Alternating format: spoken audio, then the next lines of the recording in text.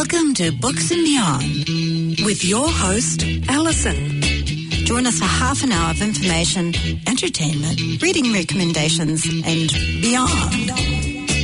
Brought to you by Auckland Libraries. I know this girl, and she works in a library, yeah, standing there. No mai, haere mai kia ora, and welcome to our special Pride edition of Books and Beyond.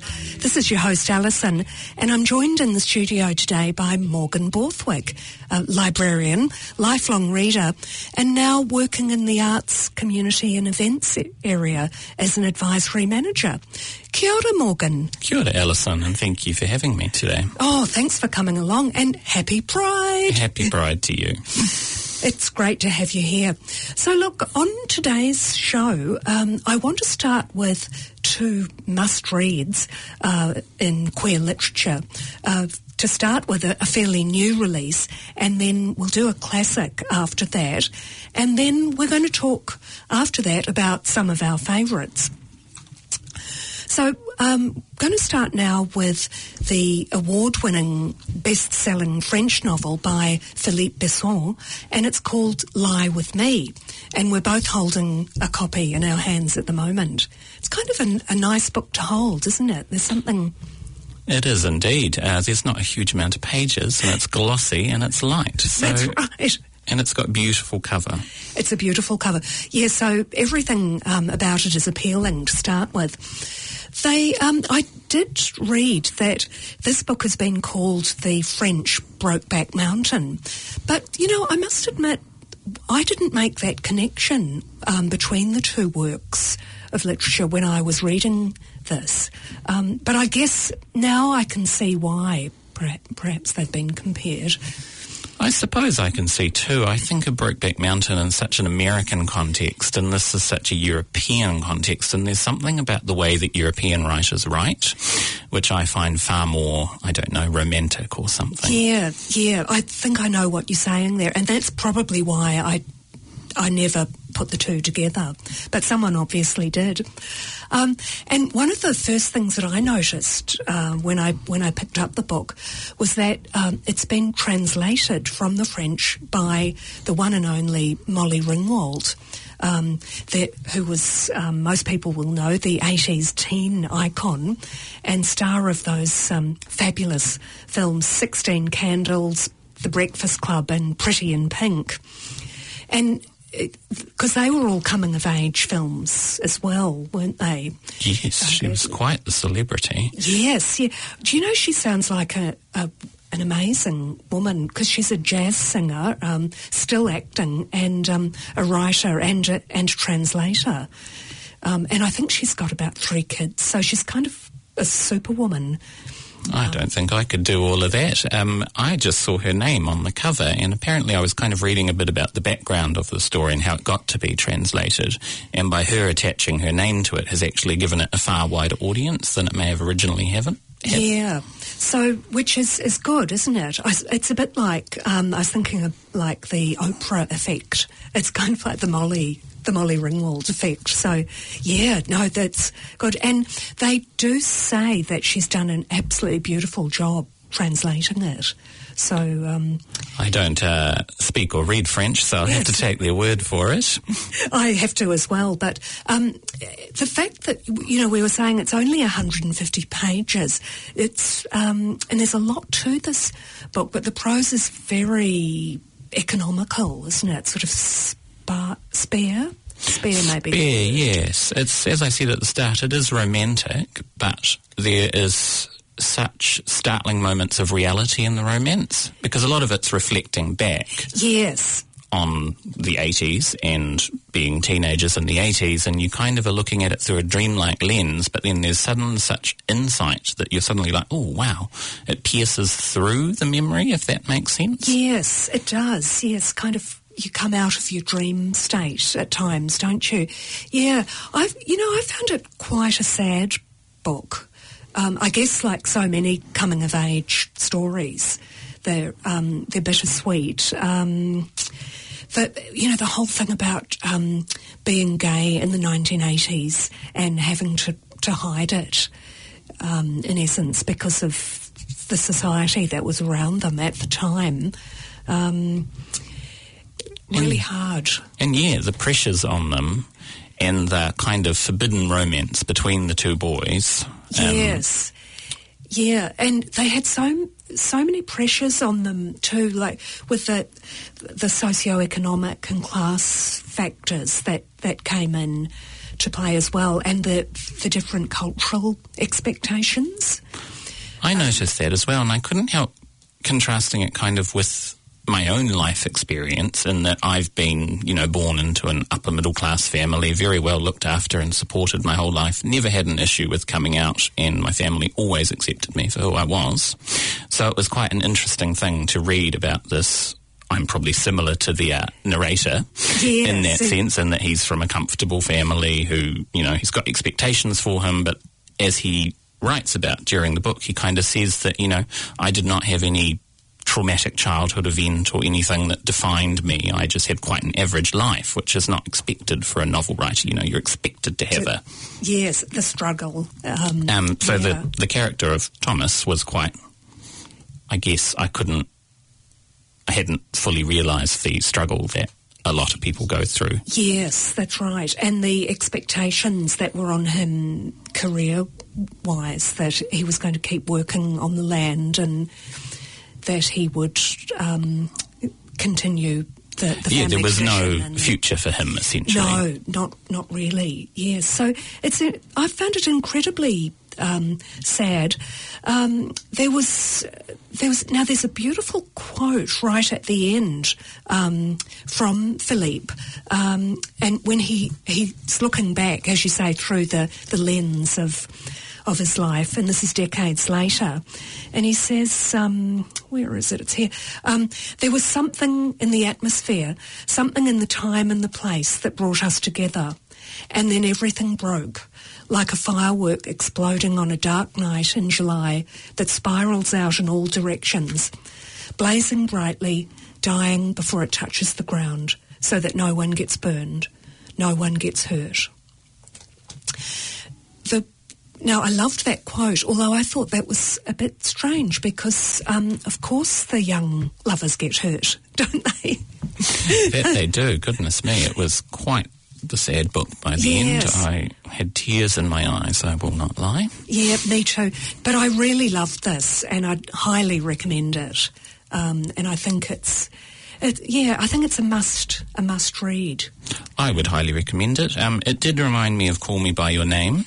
Oh, yes. Possibly because Andrea Asserman is the blurb on the front cover recommending it. Oh, yes. Which immediately put it in my head. But it's just got that the beautiful prose, the way in which the romance is described through the lens of the past, the memories, and there is just something about the way that Europeans write, be it heterosexual or homosexual, there's such a beauty to their descriptions of love, and I much prefer European writing to American writing, I must say. Yeah, look, I know exactly where you're coming from on that, and I agree with you in many, many respects. So perhaps we could, speaking of Americans, should we go to our classic book that we've both just read? And this one is the title is Queer, and it's by William S. Burroughs. And I thought this would be a good chance to compare and contrast, wouldn't it? Yes, absolutely. So this was written in 1952, but he didn't feel able to publish it until 1985, and for reasons that I find quite sad too, that perhaps he felt it wouldn't be received well at the time it was written. Where do we begin with this? So it follows a group of American expats in Mexico City in the late 1940s. And I learnt a lot by reading this. Many of them were escaping the drugs laws in the US. And the cost of living was cheap.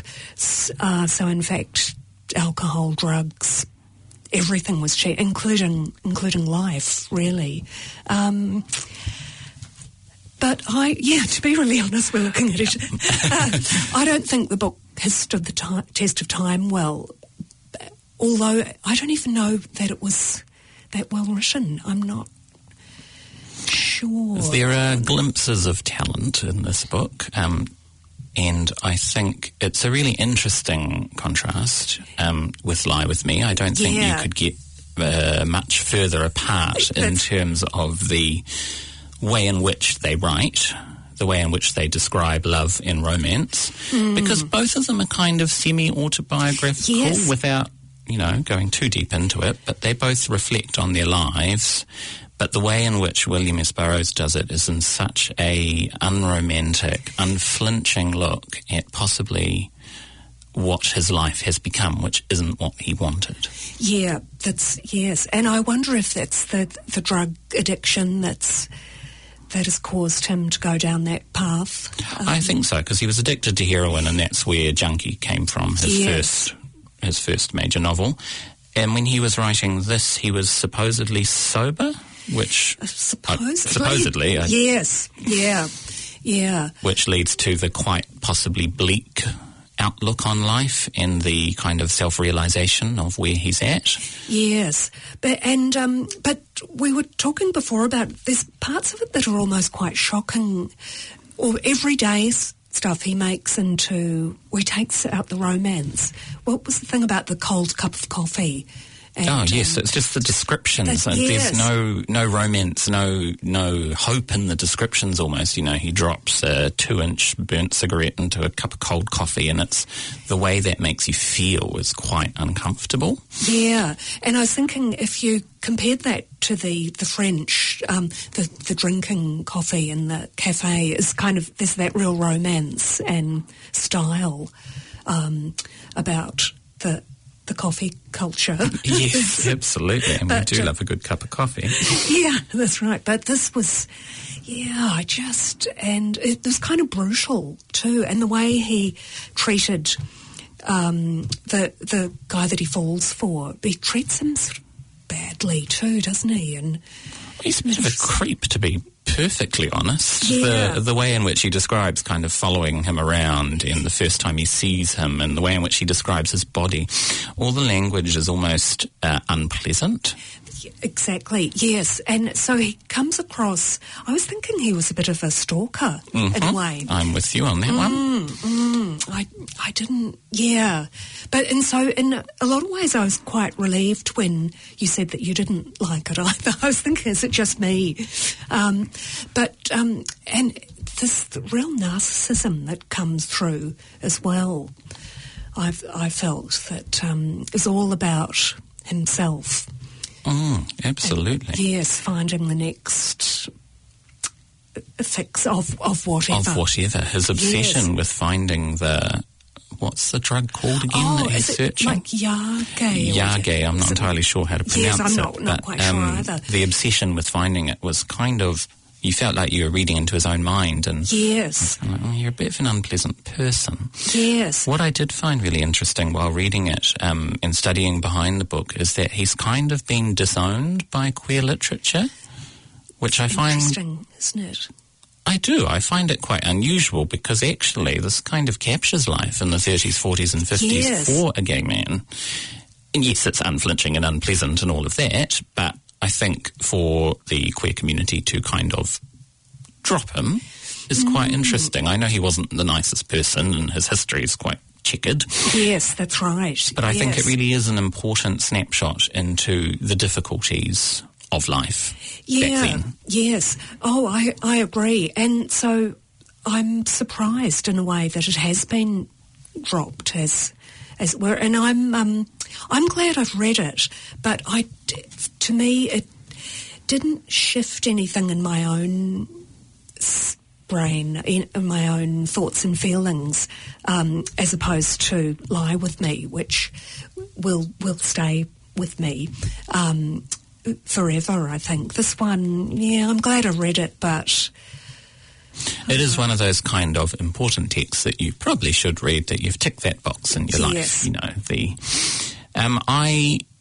I didn't like the book per se, but I think I'm glad that I read it because it is such an unflinching look at one man's journey. And it's probably the juxtaposition of reading Lie With Me and Queer quite closely together that has given me the stark contrast and dislike for one and love for the other. Yeah. Whereas if I'd taken them on their own merits and read them, 6 months apart, I probably would have had different opinions, perhaps. Yes, yeah, that's a good way of looking at it.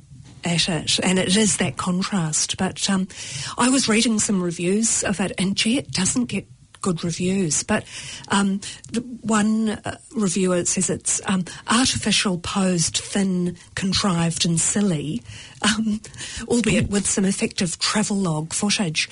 But then I wondered, maybe it's easy for us to say that now because of the lens that we look through. I don't know, but but I think I'm happy I've read it, and that's about it. I think so, and I would recommend it to particularly those who have a real interest in queer literature. I think it is an important piece of the puzzle that makes up our constantly evolving queer literature history. Yes. And even though he was a very complicated man and his own life is probably not that great, I do think I would highly recommend it to people that are studying or interested in that area of literature. Yeah, good point. No, I agree with you on that. Well, look, let's move on to sort of happier, well, not necessarily happy, but something that you've spoken to me that you've absolutely loved. And to my shame, I haven't yet read it, but I'm going to request it today. And that's Birthday by Meredith Russo. It looks really good. Yes, Meredith Russo is a fascinating author who I thoroughly enjoyed. So when I was doing my master's in library studies, I did a thesis on transgender teens in literature and kind of their evolution of being depicted from where it was kind of a taboo topic that was only talked about around the edges to actual transgender authors writing about transgender teenagers, which I think is really important, their lived experience. I do. Yes, totally agree with you. Meredith Russo is a transgender woman, and she lives in Tennessee, I believe, small town Tennessee, which can't be easy. No, you'd have to be pretty brave to stay there. She certainly is. And the first one that I read was as part of my research project was If I Was Your Girl, which is her first novel. Oh, yes. Now, she won an award for that. She did. It was the American Library Association, the Stonewall Award. Oh, that's right. Which, of course, is for excellence in queer literature. Yeah. And it is the story of a young girl, probably not too dissimilar to herself, who is transgender and has gone through the procedures and lived with her mum in a city and moved back to live with her father in small town Tennessee, I believe. So it's almost, again, you're noticing a theme coming through here of semi-autobiographical books. And she moves back and obviously presents as a woman and nobody knows her history. So she starts making friends. For the first time, she's a pretty girl in high school, and that sense of belonging is really important to her. And she starts to see a guy and she falls in love with the guy, but then of course secrets come out and secrets emerge. And it was, what I really liked about it was the kind of importance of honesty and representing yourself. And I think for the first time, this was one of the first novels written by a transgender author for the transgendered community. And I think you cannot speak highly enough about that, the importance of that. And then, of course, Birthday has just come out, and I'm halfway through, and it is the story of two people born on the same day, and one is called Morgan, funnily enough, so that kind of resonated with me.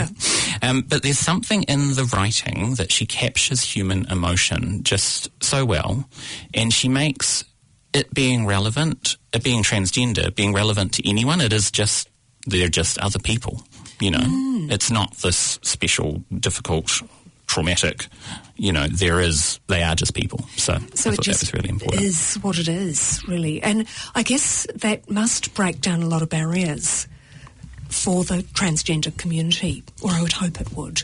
I think so, and I think the more transgender voices you get out there writing about transgender teenagers, the less of a taboo topic that it becomes.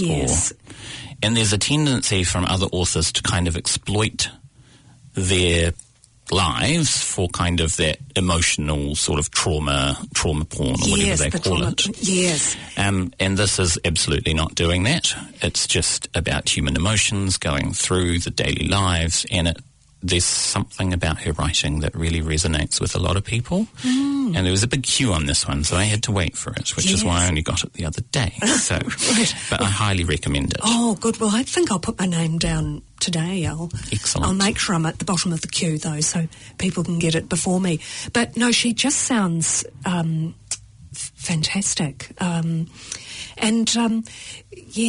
I couldn't help noticing when I read reviews of it too about the football-obsessed town, and it made me think a little bit about perhaps our rugby-obsessed culture that we have here in New Zealand too, and that it's not for everyone, is it? No, absolutely not. And that is the thing, is that she captures those kind of insights, and then you can apply them to your own world, own New Zealand with our rugby culture. Yes. And kind of how different people fit in and how they don't, which I think is a very good point. And the courage that sometimes you need, if you're different or other, the courage that's needed. Absolutely. Yes. And I think by, obviously, virtue of her own life experience, she is applying that to the page and showing courage and bravery. And then the importance of that lived experience of the author. I think we can't stress that too much, can we? No, and that's what excites me, is that there are a range of authors coming to the fore these days who have lived experience, and they're not people trying to exploit possibly other people's histories. Absolutely. Now, another author that you've recommended to me is Adam Silvera. Adam Silvera. He sounds fabulous. He is, and he's only about 25, I think, and is about far more talented and done more in his lifetime than I probably ever will do in mine, so I'm slightly bitter towards him. But he is a writer, again, of teen novels. Once upon a time in another life, I was a librarian that looked after the teen collection, so I kind of kept my eye out across all new teen fiction coming through. And one day this book called More Happy Than Not came through, which is his first novel. And I picked it up and took it home and started reading it. And I've never clicked with someone's writing more. He writes about modern teenagers, and he's Hispanic, with a Hispanic background, I believe. And he writes in America kind of about your average teenagers who are gay, they're males, they're experiencing dramatic happenings in high school, as gay teenagers tend to. But he applies, in each of his novels, I've read 3 so far, he applies almost a sci-fi twist, which I think is really interesting, because it's not a dramatic sci-fi twist. So, for example, More Happy Than Not, it's set in the near future, and you are able, if you are gay, to have your memory reprogrammed to essentially make you forget that you're gay. Or his other one, frightening, isn't it? It is utterly frightening. Or They Both Die at the End, which is his latest novel, which had me in tears at the end, is again set in the near future, and essentially you receive a notification when you've got 24 hours left before you die. And so it's 2 teenagers that meet up who basically spend their last day of their life together. But it's so grounded in reality, with this little fantastical twist on the side, that it's a really good medium for people like me who perhaps aren't that into full-on sci-fi and fantasy. I find it a little bit much, but that juxtaposition with reality and the lived experience of teenagers in high school, which I once was, maybe a long time ago now, but and his writing just, again, really resonates with me. And I think that lived-in experience is really important. It's very important, isn't it? Yes. I'm very similar in terms of fantasy and sci-fi. I don't kind of get it so much. But I do enjoy some of this writing that you're seeing coming through now, where it's got a slight alternative reality to it. And so it's still very relatable. So you're seeing aspects of our everyday lives. But then, as you say, it's just that slight twist. It makes it very accessible to the people like me that up until now have only been able to read realistic fiction. Keeps it interesting. Yes, that's right. And what I think is really interesting about Adam Silvera is that he started off writing fan fiction too. So, which kind of shows me that for people that are interested in becoming writers, there's different pathways that you can take. Absolutely. There's hope for everyone, I think, is Yeah. what that reassures you. Yes. We're not all going to be E.L. James, but, if you start somewhere, Yes. you'll get somewhere. And You'll he's get actually quite a big deal, because his last book, he teamed up with Becky Albertalli, who, of course, wrote Love, Simon, or Simon versus the Homo sapiens Yes. Agenda, as the book was called.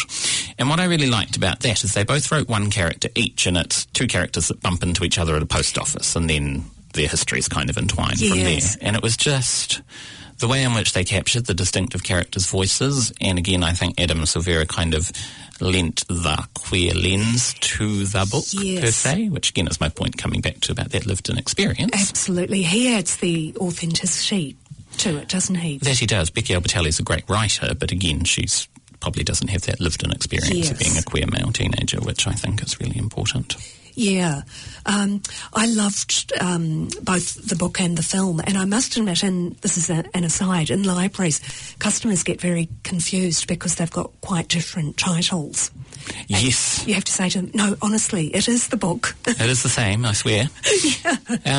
And so Adam Silvera, I would highly, highly recommend. I believe he has a new one coming out that I just put my name down for, and I can see the title in front of you there. Oh, that's Infinity Sun. Infinity Sun is his Oh, newest one. I yes. believe he's starting a series, which will be his first series, actually. It does look quite sci-fi heavy, but I'm excited to does. give it a go because of the way he writes characters.